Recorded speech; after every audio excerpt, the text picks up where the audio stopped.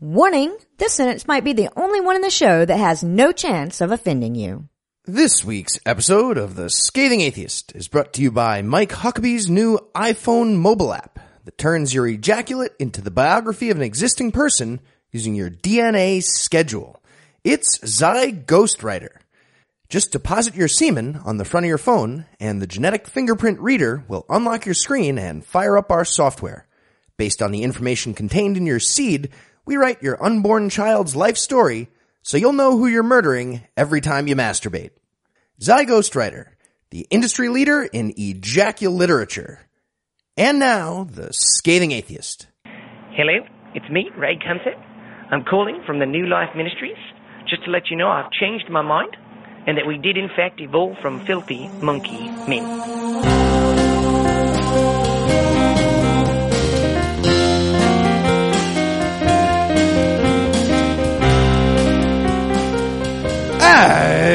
It's Thursday. It's August 13th. And approximately 2% of lost TV remotes are in the freezer. That's why I keep looking there. I'm No Illusions. I'm Heath Enright. And from Titletown, USA, Valdosta, Georgia, this is The Scathing Atheist. On this week's episode, a Texas appeals court considers whether marriage constitutes cruel and unusual punishment. Louie Gohmert invokes Lord of the Flies to prove that gay marriage is unrealistic. And Lucinda will join us to wonder why the fuck we're still reading epistles. But first, the diatribe.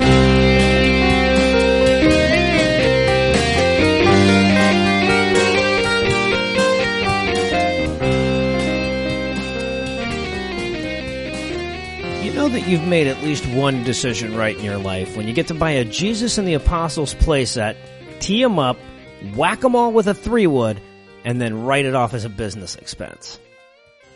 Now, last Saturday I had a buddy come up from Florida to do a photo shoot for some of our PR stuff, and of course that included stuff like headshots and group photos, but we also wanted a few shots that depicted blasphemy. And what says blasphemy better than a little plastic Jesus getting whacked with a golf club? And be little plastic Jesus getting crucified on a dartboard. Exactly. We wrote that off too. Now, if you're asking yourself, where does one obtain little toy Jesuses for the purpose of driving practice, then clearly you don't live in South Georgia. We actually have a whole store for that kind of shit. In fact, in our town of about 50,000, there are at least 3 dedicated Christian stores, and I'm willing to bet that those aren't the only places you can get little plastic Jesuses.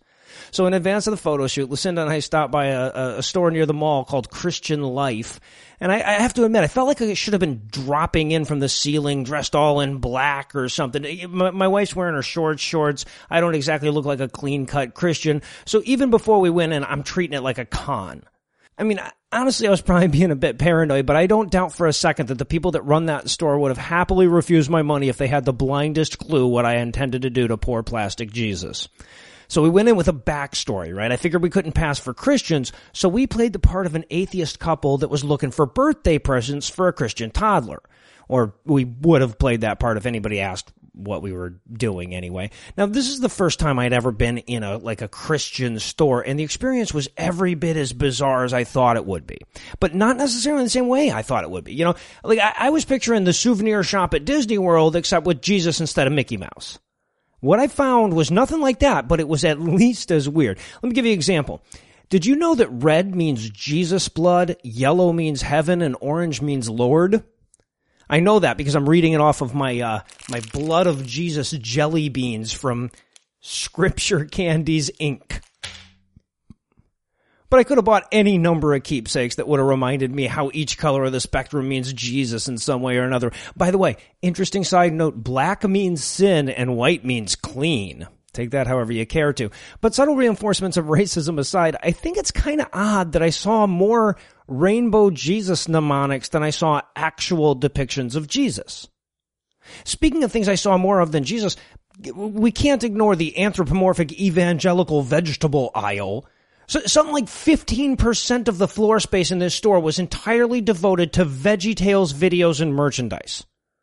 That's actually where my wife and I went as soon as we could recover from the old lady candle stink that greeted us at the door. And I swear to you, if this store was like your first experience with Christianity, you would be unable to walk out of there without thinking that Bob the Tomato played some integral role in their theology. Now, luckily, there were a few toys that weren't vegan. I mean, we did, after all, acquire the aforementioned Jesus and the Apostles playset. There was also a few toys with the animals and pears theme, but I'd say that the most fucked up thing I saw in the toy section was the Armor of God playset. Included a shield and a sword so that little Jedediah can play crusades in the backyard or whatever. I don't know, because there was also a Be Your Own Duck Commander Duck Dynasty playset too, so that might be more fucked up. I'm not even sure. Both of those were so insane I had to tweet out pictures so you can see them if you want. But I didn't want to blow my cover and reveal myself as the kind of person that would tee up Jesus like a Max fly. So as I took the pictures, I loudly told my wife, I said, "Hey honey, maybe we should send a picture to his mom and see if he already has a Muslim murdering outfit." Anyway, in the end, we grabbed a playset, which included a boat so that you can recreate the Fishers of Men story. We get a small wooden anti-vampire cross, deck of Bible rummy cards, and of course, the jelly beans, which come complete with a recommended prayer for you to say as you eat each color of jelly bean in order. By the way, black is for sin. There are no black jelly beans. They're not going to sell you a sin at that fucking store, that's for sure. Anyway, there's a lot to process on the way out of that place. And of course, I'd also forced myself not to say fuck or blaspheme against the Holy Spirit for almost half an hour. So once I got all that pent-up sacrilege out of my system, the conversation that we had on the way home was all about how little Jesus there was in that place. That's what we went in for. He was hard to fucking find. There were plenty of rainbow reminders of his sacrifice. There were plenty of talking asparaguses. There were plenty of ever so slightly rebranded trinkets that became religious as soon as you printed a cross or a fish on them. Like, no, look, Ma, this here's a Christian paddle ball. It's all right. But with the exception of a few elephants and lions and pears, there was damn near nothing biblical in the whole damn store, except for, of course, all the Bibles. And I guess if I'd really thought about it before I walked in, that's exactly what I should have expected. I mean, I knew I wasn't going to find an apocalypse board game or a version of Operation using the Levite's concubine from Judges, but I should have known better than to expect anything that relied on any actual knowledge of scripture or theology. I should have known that the kiddie section would do its damnedest to keep the youngins from wondering what the Bible actually says, and the grown-up section would do its damnedest to obfuscate it. That's why Christian adults can walk around every day comfortable in the delusion that the New Testament is full of a bunch of good moral advice and that Jesus was some revolutionary ethical philosopher. So let me make this clear. The New Testament is in no way more moral than the old one. A smaller percentage of the book is devoted to ethics. The best Jesus advice is nowhere near as good as the best stuff out of Ecclesiastes, and the worst stuff is every bit as bad. It's just that God drowns the world in blood this time instead of water. But of course, the Christians don't know what's in there because they've never read it, and they've never read it because they think they already know what's in there. I mean, why read all trillion pages of this boring fucking book if Larry the Cucumber already paraphrased it for you when you were a kid? So they assume it's filled with loving thy neighbor, turning the other cheek, and being meek. And sure, that stuff makes a guest appearance, but the book itself is about not having recreational orgasms. That is the primary theme of this thing. Pretending that it's all about universal love is like pretending the Wizard of Oz is about apple farming. And think about the admission they have to make to get there. I mean, don't get me wrong. I'm very happy that they're not giving their children Jesus' guide to psychologically damaging sex negativity in place of a bedtime story, but any Christian who ever chose VeggieTales over reading from Revelations has already admitted that their book is so immoral that a below-average writer can do a better job by computer animating happy faces onto the fucking salad bar. Doesn't exactly strike me as a ringing endorsement of the perfect word of God. They're talking about your Jesus. We interrupt this broadcast to bring you a special news bulletin. Joining me for headlines tonight is the guy I reintroduced at the beginning of the headlines, even though he already introduced himself in the intro, Heath Enright. Heath, are you ready to reaffirm your presence with a brief rejoinder? Hoorah! That'll do, I guess. In our lead story tonight, we have to talk about yet another atheist martyr in Bangladesh. Apparently, the ongoing show of impotence from Muslim God has led yet another gang of murderous psychopaths to take their God's facile rage out on a living, breathing human being. And you can tell the murder was one of the righteous ones by how thoroughly they tortured him to death. Oh, were the torturous murderers from a From a particular religion? Is that what happened? Three guesses. Now look, I don't want to lead the headlines off with this kind of depressing shit. I would much rather be talking about Pat Robertson trying to explain what the clitoris is, or Pastor Manning telling us what McDonald's does with the leftover cord blood from their fetus McMuffins. Look, I want to live in a world where disagreeing about whether a supreme being grants magical wishes never leads to somebody having his hands chopped off before being decapitated. You know, I want the worst thing we ever have to cover to be silly old people freaking out about orgasms. But unlike the Bangladeshi law enforcement, we're not just going to overlook this shit. Yeah, well, to be fair, the police over there have managed to protect the population from atheist executioners. They're batting 1,000 on that. Yeah, along with the entire rest of the world. So, for those of you keeping count, this makes 4 atheist bloggers that have been murdered with swords in Bangladesh since the beginning of 2015. The latest victim, and I apologize because I'm certainly going to fuck up the pronunciation of his name, is Niloy Chatterjee, who was found dead in his home last Thursday.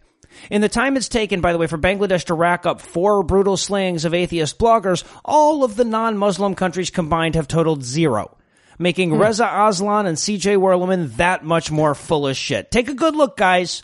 That's the religion you're defending, the one that inspired these guys to torture a man to death in front of his fucking family. But no, Western imperialism, sure, you know? Yeah, that's just what it is. Go sleep at night somehow. Yeah, somehow I doubt that Bangladeshi atheist bloggers were Western imperializing anyone over there. Odds are against it, yeah. And look, I'm sorry to tell you, but we haven't reached rock bottom on this story yet. Because we still haven't talked about the government's response to the ongoing murder spree, and neither have they. The official response to these murders only differs from, hey, what are you going to do, by being in Bengali. In fact, the Inspector General of Police all but endorsed the murders by going on national television and reminding atheist bloggers that insulting religious sensibilities is a crime and they deserve to be punished. Fuck this guy. If this was a Muslim blogger killed by an atheist, they have the entire military hunting the guy down, firing missiles. Right, yeah, no shit. And unfortunately, this almost certainly won't be the last story like this we cover. The 4 bloggers that have been killed so far were all named along with 80 others on a list distributed by Ansar al-Islam a couple of years ago. There are 80 more human lives that have been publicly targeted by these terrorists, and their government isn't doing anything to protect them. You know, Chatterjee went to the police before this. He told them he was in danger, and they turned him away. Yeah, shows up at the police station, and they're like, oh, we thought you were already. Yeah, you are in danger. That's true. We'll let you know if we get any leads. Well, sounds like you already have. So we'll let you know. Yeah, no shit. Leads. So look, this is one of those times when we evil Westerners need to step in and tell the innocent, harmless, oppressed Muslims what to fucking do. So with apologies for getting so heavy so early, I want to encourage anyone listening to this to check the show notes for this episode. This is episode 130, ScathingAtheist.com. This will be the first thing you see on the site this week. I'm going to include some links on how you can get involved in putting some international pressure on Bangladesh to actually do something about this. And if you promise to check that out, then you're completely forgiven for letting your rage subside for now and just laughing at the dick jokes about Pat Robertson and Louie Gohmert with an icicle in his ass for the rest of the show. It's perfectly okay. And in breeder reaction news tonight, speaking at a conference for conservative college students in Washington, D.C. last month, GOP Congressman Louie Gohmert explained to the crowd of douchebags named Colin Blake that Supreme Court Justices Ruth Bader Ginsburg and Elena Kagan should be impeached for their involvement in the ruling on same-sex marriage. And here's why.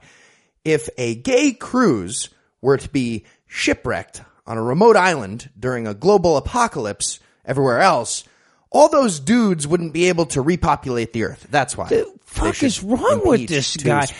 I bet anybody who was in the audience there that remembers his snowball stunt is sitting there thinking, like, is this guy going to ram an icicle into his ass to show us we can't get pregnant through anal?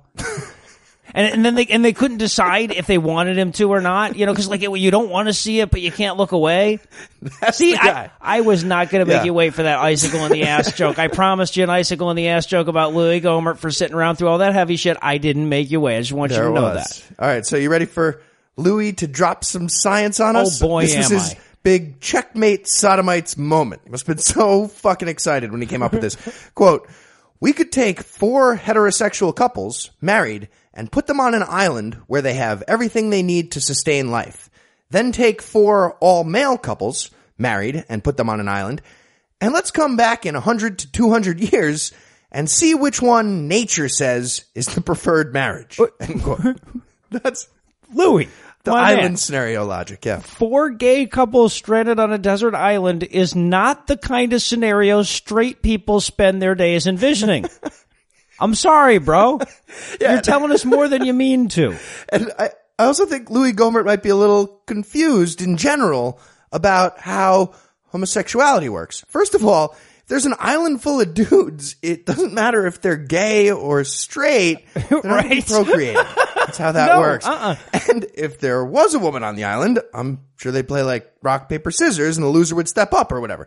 Point is, getting married to another man doesn't mean your sperm becomes so gay that when it encounters a vagina, it tries to like swim back upstream like a salmon or something. Crazy.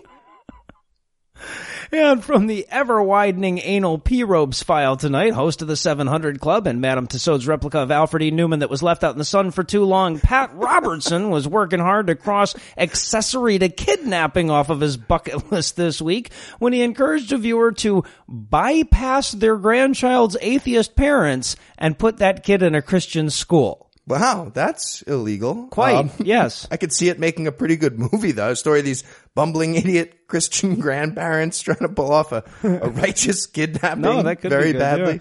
Yeah. If it stars Pat Robertson, I'm already penciling it in for god-awful movies. Eli will be Praising Arizona. Oh, nice. Love him so much. I think I got the best one. So, first of all, let's consider this viewer Elizabeth. Okay, now here's a person who has bypassed all 11 common shortenings of the name Elizabeth in favor of the 4-syllable version. Liza, Jesus. Right. Liz, Beth, anything. Fuck, come on. Secondly, she's so fucking stupid that when she's confronted with a big problem in her life, it's the functional equivalent of worrying that somebody's going to steal her grandson's mojo. And third, after mulling over said problem, she decides that she can't make an informed decision until the guy who thinks that demons live in Goodwill sweaters and gay people carry secret AIDS rings weighs in. You got P-robes on the horn first. That's the kind of mental stability we were dealing with before we started endorsing felonies. Yeah, it's not just that she decided to ask for kid stealing advice on national television with about 1 million witnesses. She also chose Pat Robertson to be the advisor. Right. Yeah. Kidnapping so advisor. Rather than the standard, anybody asking me for advice should see a mental health professional disclaimer that any rational legal code would require at this point, P-Robes pointed out that failing to alienate the child's parents in a potentially felonious fashion would really be the same as personally taking him to the lake of fire and signing him up for eternal torture lessons yourself. Same thing. In response to her closing line about being worried for her grandson's soul, P-Robes responded, quote, "You should be. If there's any way you can get that child away from that." And then I'm just going to end the quote there because P-Robes never actually finishes a sentence, so we never get to the, then of that if-then. But suffice to say, he then goes on to talk about Christian schools and daily vacation Bible schools in case Grandma needs somewhere to stash the kid when Mom and Dad come to her house looking for him, I suppose. Good. Yeah, perfect. And in Balls and Chains news tonight, as punishment for his role in a fistfight with another man, 20-year-old Texas resident Justin Bundy was, I guess, sentenced to Christianity. Pretty as far much. as I can tell, by Smith County Judge Randall Rogers. Or more Christianity in this case. Right. He was already partially Christian, I guess. No idea where he's going with this. Not enough. So, yeah. In order to avoid spending 15 days in jail, Mr. Bundy had to agree that he would attend counseling, write down Bible verses, and immediately straight marry his 19-year-old girlfriend. Fucking super what? Christian, fast as possible. You could just imagine the romance oozing out of that court-ordered nuptial, right? Beautiful ceremony. With this RFID tagged ankle bracelet IV wed right. to have and hold in sickness and health until the statute of limitations on assault is expired. And by the way, shouldn't the girlfriend get to go out and punch somebody now too? I mean, isn't she also being sentenced to get? I mean, she doesn't have to write the sentences on the chalkboard, but right. You know. So, in response to all this, Americans United for Separation of Church and State sent a letter to Judge Rogers explaining how everything in the punishment except for the counseling thing is illegal and insane. Both, and yes. also respectfully requesting that he study up on American laws considering the large role they play in his job. Yeah, at least get those first 10, amendments down. But anyway, a big deal. I like this particular quote from the letter. It says, Judge Rogers seems to think he's running a combination Sunday school and relationship counseling service. But then they fuck it all up by following that with a suggestion he gets back to dispensing secular law. And I'm thinking, like, good luck with that. Look, I'm sorry, at this point, this motherfucker isn't qualified to dispense secular French fries, let alone laws. Let's just get his ass retired, how about? So I'm trying to imagine how this judge gets from assault to involuntary marriage and Bible verses. Yes, good luck with that. All right, imagining. Mr. Bundy, here's the deal. You're a crazy person with a bunch of anger issues. You're probably going to rape this woman at some point if we don't intervene. That's why I'm going to need you to marry her, so the consent thing becomes a moot point, and that's out of our hands. Problem 1, check. All right. And as for the fisticuffs thing, I'm going to need to reinforce the biblical teaching about this. You'll need to write 1,000 times on this chalkboard, I will not hit Judeo-Christian white guys in the face. Bart Simpson. And in snivel disobedience news tonight, Florida pastor and insult to doctoral degrees Dr. Craig Conner of the First Baptist Church of Panama City has threatened to stop paying taxes if the government doesn't defund Planned Parenthood. But seemingly unaware that he already doesn't pay taxes because bullshit, Conner went on to outline what will inevitably become the 2016 Mike Huckabee economic platform, eliminating the national debt by letting women die of cervical cancer. Yeah, this place is costing us way too much money. We need smaller government, less regulation, a privatized open marketplace for baby parts. That's tiny little undifferentiated hand that guides the market. What they say they want. Now, using the same kind of Christian math that accounts for the one God, three dudes policy, Conner explained that eliminating the $540 million a year that the federal government gives to Planned Parenthood would eliminate the national debt, in his words, overnight. I'm sorry, what? Well, I guess he didn't say over which night, so hold on here. Let's see. $18 trillion divided by $540 million. Carry the 4. Carry the 4, yeah. That would be December 11th of the year 35348, motherfucker. Assuming we balance the budget, by the way, right now. Plus, you're not even factoring in all the great stuff that unwanted babies end up doing later in life. The crime rates go up, and that creates jobs for police. It's all and then connected. They pay taxes. Yeah, exactly. But Conner took a look at his insanity and figured it could use a second coat. So, sensing that adjectives like evil, wicked, ungodly, hellish, and shameful weren't quite communicating the true horror of the federally funded baby murder, he cranked the hyperbole up to 11 and added, quote, Planned Parenthood is to children what ISIS is to Christians. End quote.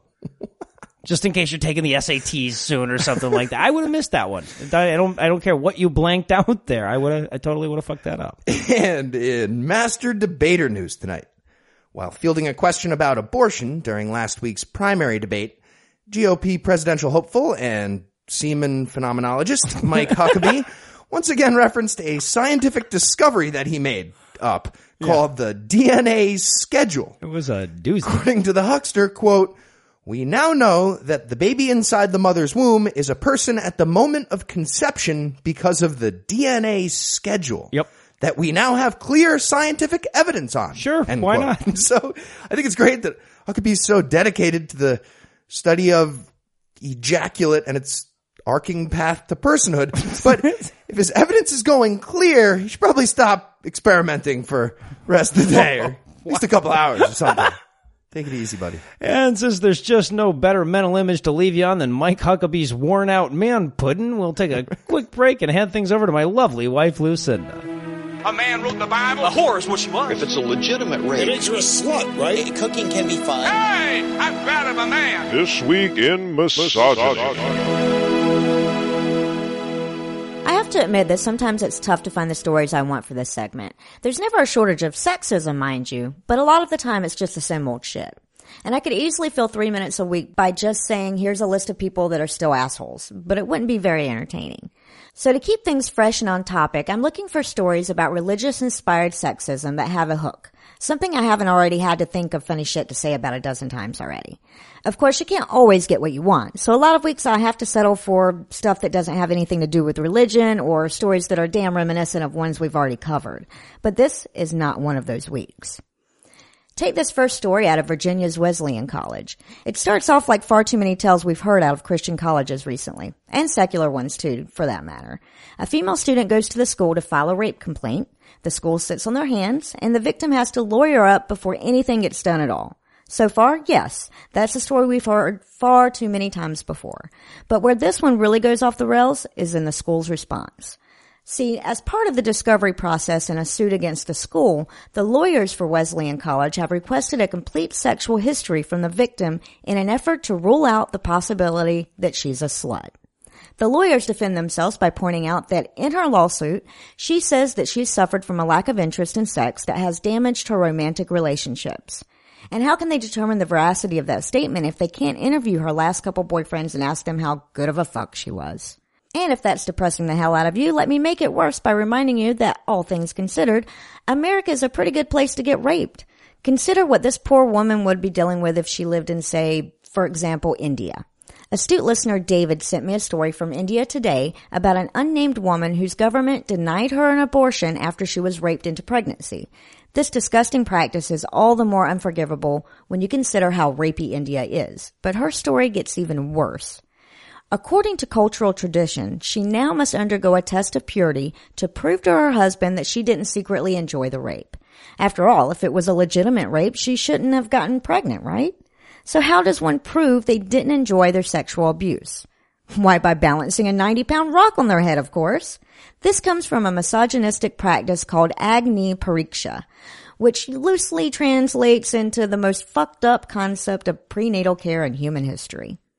But unfortunately, we've got lower yet to go. Because as disgusting as these responses to rape are, it turns out that we found a method of rape prevention that's even worse. Killing her before any men can get to her. Now, I want to point out two things before I relay this story. The first is that it hasn't actually been confirmed by a reputable news site, so I can't guarantee its veracity. The second is that the story is so fucked up that the fact we are even considering it as a possibility says everything you need to know about the culture in question. This story comes to us from Dubai, where the father of a 20-year-old woman allegedly attacked lifeguards that were trying to rescue her from drowning because he didn't want strange men to touch his daughter. Even if the other option was watching her die. Now, to Dubai's credit, according to the story, the man was arrested and awaits trial for negligent homicide. The deputy director of Dubai's police force lamented how unnecessary the death was in a statement that read, in part, quote, "For fuck's sake, she could have just balanced a giant rock on her head when they got her back to shore." End quote. So, with apologies for once again crippling your attempt to maintain faith in humanity, I'll hand things back over to Noah and Heath. Thank you, Lucinda. And in We Also Haven't Ruled Out Lions or Wardrobes news tonight, we'll keep the comedy ball rolling with a brutal triple homicide in Pensacola, Florida. An elderly woman and her 2 adult sons were found dead in their home last week in a horrifying crime that involved a gun, a knife, and a claw hammer.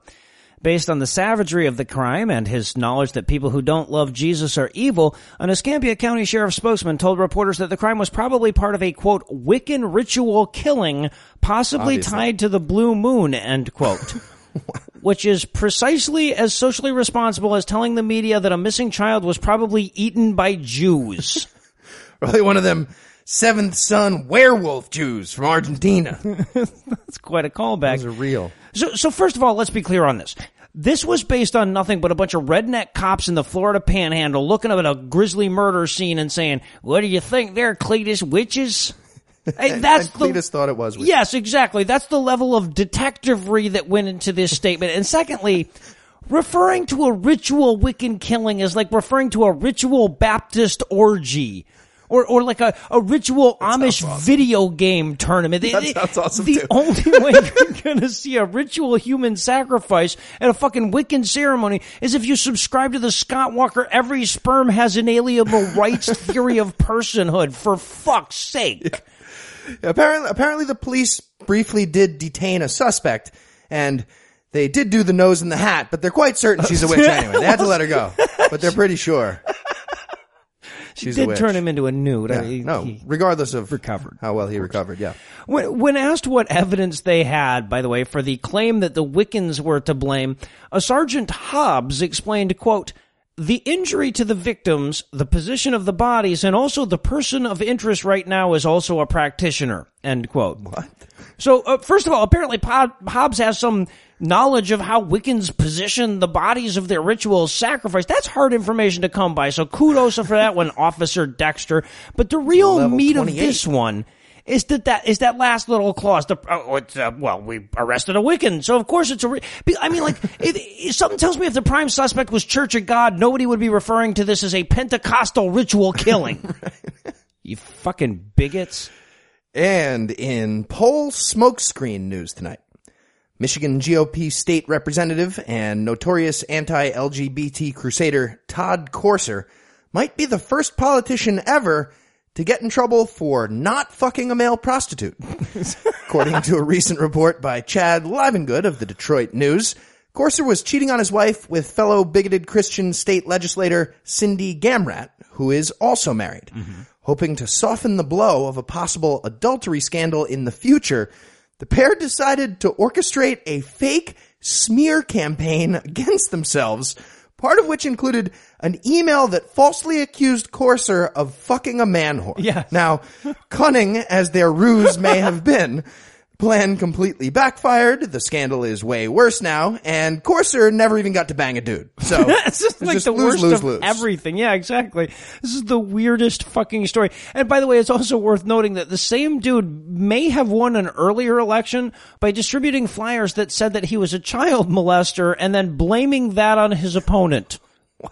I'm just saying there are all kinds of reasons to worry about the boy who cried wolf when wolf is, I've been fucking kids again. So yeah, it looks like the plan had a few flaws going in. First of all, really, they tried to enlist the help of an aide named Ben Graham, who refused to get involved with their enormously stupid lie, at which point they fired him. As you may have already guessed, Graham is the one who leaked the story. Somehow they never saw that coming and continued with the same cover-up. And I guess the plan could have still worked, but Courser obviously forgot to send out, a third-level bluff fake email accurately accusing himself of sending out fake emails falsely accusing himself of fucking a male prostitute. You got to cover your tracks of your tracks of your tracks like of your the tracks. End of Bill and Ted's Excellent Adventure here. And in Flock shocked as rock mocked news tonight, believing that they'd built up a reserve of credibility they could afford to lose, the Church of Jesus Christ of Latter-day Saints released photographs of founder Joseph Smith's magic rock last week. Now, many Mormons see this as a tactical mistake by the church, while others welcome any reason for people to make fun of something other than their magic underwear. I'm sure Pam Geller's already working on a subway poster. This rock murders Jews every day. It's like Mormons fighting to have the rock blurred out in the photo, black rectangle redacted over the rock. Now, okay, so for those of you who are unaware, let me fill you in on the new layer of crazy that's being revealed here. So, Mormon founder Joseph Smith earned his living as a magic rock looker before he found the magic golden plates that only he could see. His job was to con people into thinking that he could find treasure buried in the earth by putting a magic rock in his hat and then sticking his face in it. The same rock, by the way, that he then used to translate said golden plates from the original Reform Elvish. And to give you an idea exactly what a crooked fucker Joseph Smith was, by all of the non-him accounts, he actually stole the goddamn rock itself from some other dude. Who had stolen it from a hobbit. Yeah, right, yeah, who stole it from Smeagol. So, Mormon scholar Richard Bushman, speaking on the grossly misinformed belief that this was somehow going to make everything seem less bullshitty, explained that the seer stone was basically just an enchanted 19th century sedimentary iPad. Actual quote. The stone suggests that there's a technology of revelation, somewhat resembling iPads. I'm sorry, wait, he actually said iPads? Yes. He brought iPads up that assist us in getting divine intelligence. End actual quote. So in case you thought that a guy looking into a hat with a rock in it to see what God thinks, strange credibility, just think about it like a guy looking into a hat with a magic iPad in it 200 years before iPads existed, and then it all makes sense. Come on, it's not even a fully functional laptop. This stupid rock. And finally tonight, from the Kasich training file. During a recent episode of Focal Point on American Family Radio, host Brian Fisher took issue with Ohio Governor and GOP presidential backrunner John Kasich for hating gay people wrong, I guess. This was in response to a moment from the debate last week during which Kasich was asked about same-sex marriage, and apparently his homophobic answer wasn't homophobic enough for Fisher. Specifically, the part when Kasich talked about attending a gay wedding without also helping to organize a faith-based labor strike among the catering staff. Yeah. And by the way, most depressing moment in the entire debate. Because John Kasich firmly staked out his position as the moderate on the stage by saying that while he still thinks gay people offend God by existing, he doesn't think they should be as discriminated against as before. Slightly less. That's centrist for the GOP at this point. So, to help us better understand why attending a same-sex wedding might be evil, Fisher explained, quote, "If you have somebody you love, and they were dealing crack, and they were opening up a new crack house," he thinks that's how it works, "and they invited you to come and be part of the grand opening celebration of this crack house, fucking ribbon would cutting? you go? Of course not." End quote. He also then added something along the lines of, I'm not trying to compare gay marriage to a crack retailer, but you could see how they're very similar, and that's why I reverse contrasted them and used them in my analogy. All right, this is such a fucked up analogy on so many levels, but the worst thing about it is this whole of course not shit. What do you mean of course not? Why the fuck would you not go to the grand opening? I can get blown for $8 at a crack house. Why would I not go to that? There's going to be a bunch of crackheads there. I could probably get it for $4. Brian Fisher should get all the information before he starts condemning crack houses. So, I'm not sure if his remarks helped clarify things. If anything, I'm now confused as to what my reason should be for refusing to attend the grand opening of a homosexual crack house. Is it the gay part or the crack part? It's not clear what he's trying to say. Regardless, though, here we are talking about gay crackhead entrepreneurs. Again. And that means we're going to need 30 seconds on the clock. Ideas for the sodomite drug den retail location. Obviously, go. Yeah, it's amazing that we haven't done this yet. How about Wesley Pipes' Sodomity Wind? Free crack with every crack. What about bottoms up in smoke? Rock bottom prices, cock bottom service. Well done. Jon Snow's Coke and Poke? We'll put something white in every hole in your face. What about Smokeback Mountain? Come get your pipe fitted. Or maybe Wolfman Crack's Rockin' Cock? Putting the head back in crackhead. How about Crack That Ass? Thuggery and buggery, smuggles and snuggles. Or maybe Tommy Schlong's Bong and Dong? Just find anything cylindrical and start sucking. Somebody will enjoy it. They'll figure it out. How about Cocktails and Pipe Dreams? Blowing smoke up your ass for a corkage fee. All right. And flair. And continuing with my celebrity endorsements theme, how about Meth MacFarlane's Crank and Spank? Because it'll be more fun once you lose your teeth anyway. Everybody appreciates that. Yeah. Speaking of missing teeth, what about Baking Bad? Meth is way more fun at the wedding reception than penis cake. Way more fun. And I guess now that Heath has inadvertently offered up the final missing piece of my Walter White homoerotic fanfic, we can close out the headlines. Heath, thanks as always. Scrabble! And when we come back, the overall entropy of the universe will have increased. The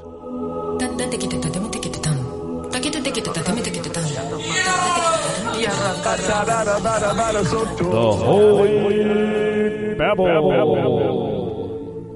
At this point, it's starting to feel like the Bible's getting bored with itself. So in my Bible, each book starts with a brief essay about what you're about to read, and for 1 Thessalonians, they were so fucked for shit to fill the space with that they actually felt the need to mention that the title 1 Thessalonians doesn't actually appear in the original letter. Fascinating. This despite the fact that 1 Thessalonians is believed to have been authored around 49 CE, which makes it the earliest of all the epistles and by default the earliest known Christian writing. And yet, despite its significance, it's still too boring to merit more of an intro than an academic translation of another boring fucking letter from Paul. Yeah, but in fairness, I like how they put the letters in the wrong order, but still all clumped together and then added some fake ones. That really helped push the narrative for me. Exactly. And joining us to discuss what is perversely both the first and last of the Pauline epistles is my lovely wife, Lucinda. Lucinda, what did you think of Thessalonians? It was so short it only managed to bore me to sleep twice. There you go. Definitely an improvement. So why don't you start us off? Well, I guess at this point I don't need to tell anybody how this opens, but I will anyway. Paul spends an inordinate amount of time talking about how awesome God is. And of course, it just wouldn't be Paul if he didn't try to compliment the people he's writing to by telling them how awesome he is. Yeah, isn't that just a Paul compliment? I'm exactly as awesome as God, and you're almost as awesome as me, and that's pretty fucking awesome. Give yourself a pat on the back there for that one. Yeah, it sounded like Paul was definitely surprised by how well all the Jesus stuff caught on with the Thessalonians. Clearly, yeah. He's saying, holy shit, did you guys keep doing all the crazy shit I told you? Because I'm hearing about 2 other cities that started doing it too. And it's that weird moment when a person realizes he's a cult leader and he says, you know what, fuck it, I'm going to roll with this. I'm going to Right, I'll blame it on Jesus long term.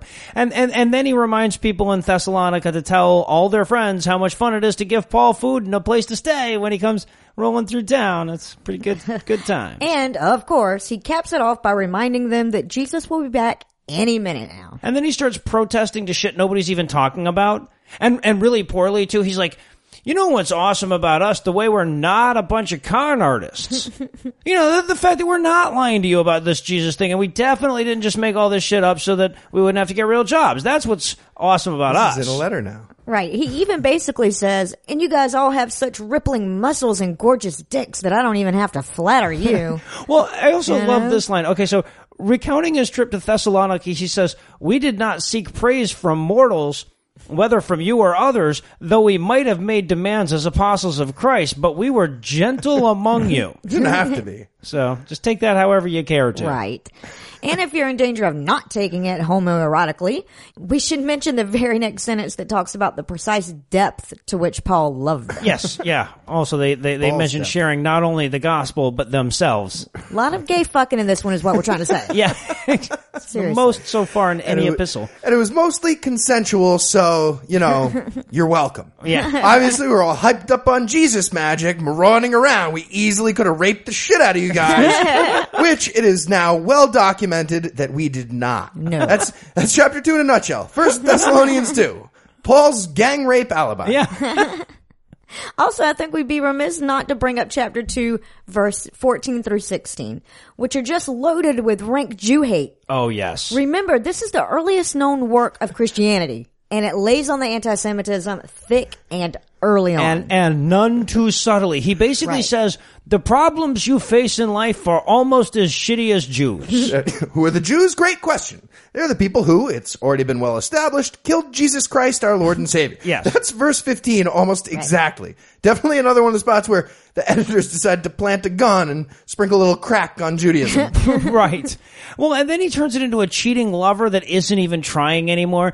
He spouts some shit about like, oh, and I was definitely intended to come to your rehearsal, but Satan blocked my way. You know, the damn devil, you know, he's always throwing up toll booths in the middle of the desert and shit, trying to get through. Fucks you all up. It gives the worst excuse ever about why he couldn't make it to Thessalonica, even though they had clearly made firm plans. I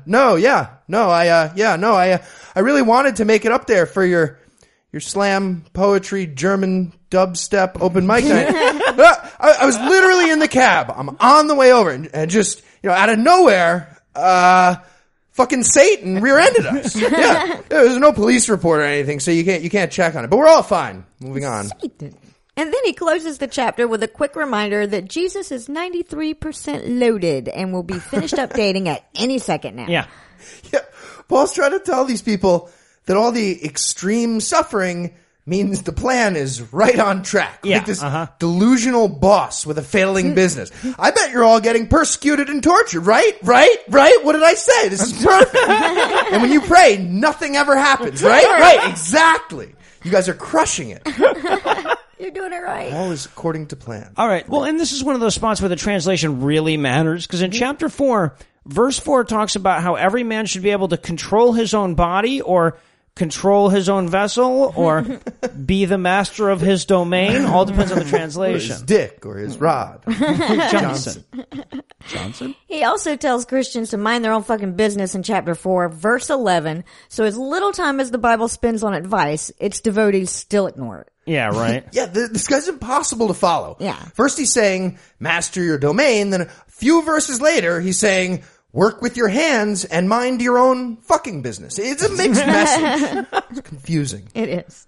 And then we get the meat and potatoes of this book, which is Paul's desperate attempt to explain why Jesus hasn't returned yet. And that was way back when. Well, yeah, I mean, we should really focus on that one because clearly, as clearly as anything can possibly, as clear as Mike Huckabee's semen, the book says over and over again that Jesus is going to be back any minute now, like within the lifetimes of the people that Paul is talking to. He says that over and over again. Yeah. Jesus says that over and over again in the Gospels. It could not be more plainly stated. It is impossible to read this book without coming away with the definite impression that all the Christians in 49 CE expected Jesus to return within the next few years at the latest.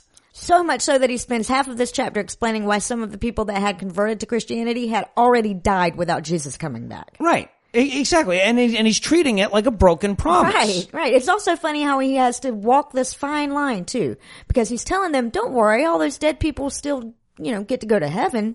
But he also wants to make it very clear that the rest of them should still avoid dying. Even if it means going straight to heaven. Right. Well, it sounds like a little kid changing the rules on the fly during a wiffle ball game. No. The ghost runners move up automatically. We said it's foul from the corner of the shed, but that was a ground rule double because it bounced fair and they hit the first branch. We said that earlier. First branch. Also, we have to keep playing with no winner forever. Right. Right. And then he reminds us that even though it seems like life is governed by impersonal forces that don't reward good behavior or punish sin, that's just God being God. You know how he is. Yeah. And he also says to test everything in verse 21, which seems to contrast entirely with all the other advice in the book. Right. I have no idea what this is saying. And according to 1 Thessalonians 5:26, you should greet each brethren with a holy kiss, which is kind of strange because as I understand it, you never go holy to mouth. Ever. Big no-no. This is also where Paul describes the upcoming resurrection of the Savior in the rapiest way he could possibly think of. He says, if you don't stay awake, the Lord will come inside you like a thief in the night. Yikes. He repeats that. And then it's over. The earliest known work of Christianity, and all it has to say is A, Jesus will be back before you pay off your layaway, and B, if God wanted you to fuck, he wouldn't have made blue balls so pleasant. Okay, that's it. So moving right along. 2 Thessalonians is interesting, and by interesting, of course, I mean insanely dull in a slightly different way, because it's basically just like 1 Thessalonians, except obviously fake. Forgery. Yeah, apparently biblical scholars are somewhat divided on this one because some of them are blinded by their allegiance to God, but it's really obvious at a glance that this was written way later. Well, sure, because it basically says stuff like, now I'm sure that 60 or 70 years from now, people are going to be reading that letter I wrote to you guys before, and they're going to misinterpret the shit out of chapter 4, so I better write you this second clarifying letter that might get lost for a while and then show up a couple of decades later when there's a lot of contention in the church about what I meant by chapter 4, that last one that I wrote, much in the same way that I wrote this one. And it's pretty obvious early. Chapter 1 of this book is basically the C.J. Werleman version of the opening chapter from the last ones. Seriously. He's got a new book coming out, Plus, we get a graphic reminder about how, we were serious about that Judgment Day thing. I know I just described it as a nocturnal rapist scenario, but I feel like you guys didn't really react to that. It's actually going to be way worse. Like fire and brimstone bad. Jesus will rape you with a brimstone if you don't believe in him by the time he comes back. Which is any minute. So get to it. Or maybe some other minute in the distant future, but probably now. Okay, not now, but now. Or now, but now. Eventually. Well, and surprise, surprise, that's exactly the potential misconception that this letter is there to clarify. Well, weird, huh? Yeah, and I think it's interesting, too, that this one refers heavily to the Antichrist, who, if I'm not mistaken, has not been talked about anywhere yet. So, like, fake Paul is basically saying, well, of course Jesus hasn't shown up. I mean, come on, the anti-Jesus isn't even here yet, guys. What are you thinking? And by Antichrist, they mean somebody's going to pull the exact same shit we just did, and as we now know, you guys are all idiots that listen to crazy homeless people ranting about God, so, don't get tricked again. Tricked. Well, don't get tricked. And it even implies that you shouldn't listen to all those fake letters from Paul. Right. And that's pretty much it. He goes straight to the verbose close from there. And I was tempted to skim over it, but I'm glad I didn't. Because there was a bit of Rush Limbaugh hiding in the normal farewell there. Well, I'm sure you're talking about chapter 3, verse 10, where Paul reminds everybody that even though Jesus is all about charity, those lazy welfare moms don't deserve shit if they're not willing to bust their asses for it. Yeah, the actual words, anyone unwilling to work should not eat, seem at least a little out of place in the New Testament. Right. Only spot I can remember in the book where they directly endorse starving people to death. Whoa. Starving people to death is not the preferred nomenclature. Entitlement reform. Entitlement reform. Oh, and also, fuck all the people who'll tell you later that this letter is fake. Yeah, right. This is definitely not fake. And I mean, that is just barely an exaggeration. This is the actual fucking sign off on this letter. 2 Thessalonians chapter 3, verse 17. I, Paul, write this greeting with my very own hand. Now, I should say, that much we've seen before, because like sometimes he wants to point out that he didn't use a scribe on this letter, that he actually wrote it. But then it continues with an elaboration that we have seen nowhere else yet. Quote, this is the mark in every letter of mine. It is the way I write. End quote. Boy, am I me. Exactly, yes. Yeah, in the NIV, it literally ends with, this is how I write. This is how I write is a phrase of the Bible. In conclusion, I think it's safe to say this entire letter sounded completely normal, just like all my other letters. I'm Paul, and this is how I end letters. Not fake. Paul. Ending my letter. Normal. Inconspicuous. Yours truly. Always. Real Paul. Paul. I would just call myself Paul there. Yours truly, Paul. So for me, the big takeaway on this one is that you can throw out every scrap of biblical scholarship before the 19th century. Really, yes. Look, there's almost no way to ignore the fact that this letter isn't genuine. It's comically obvious. So anybody who ever read the Bible and didn't say, well, here's some bullshit that snuck in, just wasn't trying. They weren't paying attention. And that matters in the public discussion about the Bible, because a lot of apologists like to cast aside everything an atheist says about the Bible because they point out, well, you haven't read all the biblical scholarship and the interpretations through history. Well, fuck that.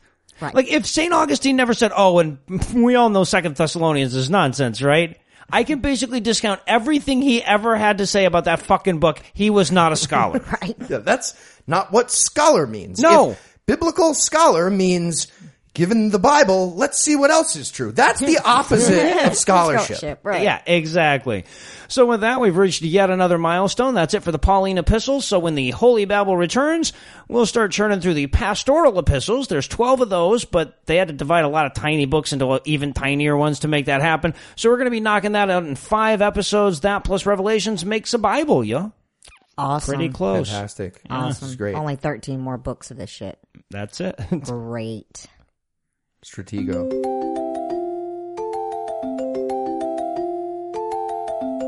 Run grab the young'uns, folks. It's time for Lucinda Illusions Bible Stories for Kids.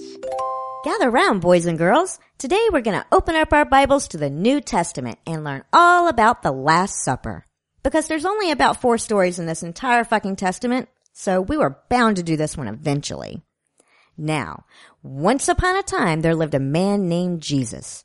And we're quite certain about that despite the lack of first-hand sources, contemporary accounts, or a consistent historical record of basic facts about his life. And not only are we certain that he existed, we are also certain that he's the Son of God, because it says so in the book where we learned about him in the first place. And it also says he had magic powers, so we're certain of that too. Of course, Jesus didn't do anything cool with his magic powers, like fighting crime or making furniture dance to shake Sonora. Instead, he used them to selectively heal a very small number of people that his dad condemned to the miserable life of a pre-scientific cripple in an area that only covered about 0.0001365% of the inhabited parts of Earth for a couple of years before voluntarily dying, while almost all of the blind and lame people were still blind and lame.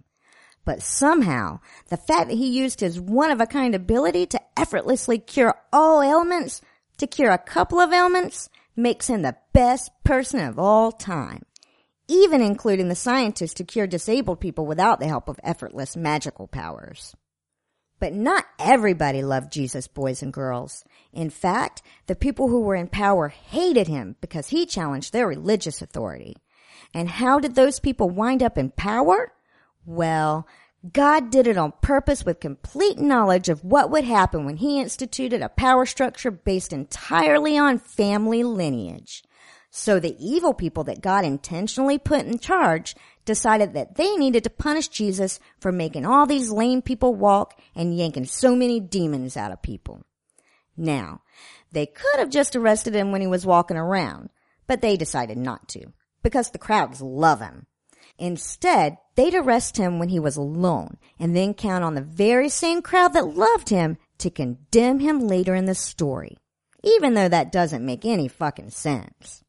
Well, to get Jesus when he was alone, they'd need an inside man. So they went to Judas, who probably told them that they could just follow Jesus home one day if they wanted to know where he was, since he was walking around town all day. But if they wanted to give him 30 pieces of silver to give them information that wasn't a secret, what the hell? So Judas agreed to betray Jesus. So one night, Jesus and all his disciples were having dinner when somebody let out a fart so raunchy that everyone on that side of the table decided to crowd together on the other side. And while they were all eating, Jesus told them that the bread was his body and that they should partake of it. But nobody took the hint that he was asking for a Hummer. So instead, they just ate bread. And then Jesus washed his disciples' feet. And even though most biblical scholars will agree when I say that feet is often used in substitution for genitals in the Bible, they will most vociferously deny that applies here. So for the record, Jesus definitely didn't wash the apostles' dicks at the Last Supper, even though it kind of sounds like he did in the Gospel of John. But this wasn't going to be just any old fun meal full of dick washing and nard cream, because Jesus also told the apostles that somebody there would betray him, which is a completely dick move if you're not going to tell them who it is at the same time, since the only thing you can possibly accomplish at that point is sowing distrust among your loyal followers. But he did it anyway. So sure enough, Judas told everybody he was just going to go to the vending machine while the mainframe compiled for a few minutes, but in reality, he was really going to go steal the DNA for all the dinosaurs and put them in a fake can of shaving cream.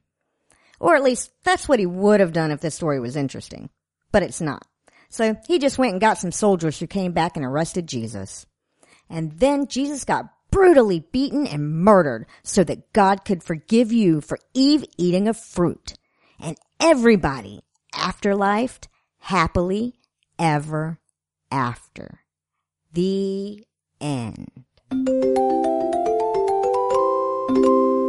Before we clear the service for the night, I want to thank everybody who's chipped in so far to make the launch of our new God Awful Movies podcast with Eli Bosnick happen. We've been overwhelmed by the response. Less than a week since we launched the Patreon page, and we've already raised more than 90% of our goal. If you'd like to help push us over the line, get that new show rolling, you can make a per-episode donation at patreon.com/godawful. That's patreon.com/godawful, which you're going to find linked on the show notes for this episode. Anyway, that's all the blasphemy we've got for you this week, but we'll be back in 10,022 minutes with more. If you can't wait that long, be sure to like us on Facebook. You can find little bonus nuggets of Scatheism there. Obviously, I still need to thank the one and only Heath Enright for having dick jokes more impressive than his very impressive dick. I also need to thank Lucinda for taking on a larger than normal workload this week so that I could spend more time getting the new show underway. But most of all, of course, I need to thank this week's primary primates, James, Magnus, Justin, Alex, Matthew, Clarence, Mike, Thomas, Aja, Robert, Allison, Andrea, Richard, Leslie, Nicole, Drake, Jeff, Ryan, Paul, and Jay. James, Magnus, Justin, Alex, and Matthew, whose mighty cocks will be immortalized in life-size bronze replicas as soon as we find a nearby planet made entirely of copper and tin. Clarence, Mike, Thomas, Aja, and Robert, whose opinions couldn't carry any more weight without emitting Hawking radiation. Allison, Andrea, Richard, Leslie, and Nicole, whose neuronal pathways qualify as mass transit systems. And Drake, Jeff, Ryan, Paul, and Jay, whose ejaculations make Mount Vesuvius pine for the good old old days. Together, this score of scandalously sculpted skeptics have helped us school the scourge of schizophrenic scriptural scrotums with scathing scorn this week by giving us money. Not everybody has the rhyming and or alliterative series of positive qualities that I'd usually come up with if I had a little more time this week that it takes to give us money, but if you think you've got what it takes and you know instinctively what that is, you can make a per episode donation at patreon.com/scathingatheist, or you can make a one-time donation by clicking on the donate button on the right side of the homepage at scathingatheist.com. Of course, if you'd like to help, but that would require you spending money, and fuck that, you can also help us a ton by leaving us a 5-star review on iTunes or sharing the show with your friends, especially the ones who are inclined to give us money and 5-star reviews on iTunes. If you have questions, comments, or death threats, you'll find all the contact info on the contact page at scathingatheist.com. All the music used in this episode was written and performed by yours truly, and yes, I did have my permission.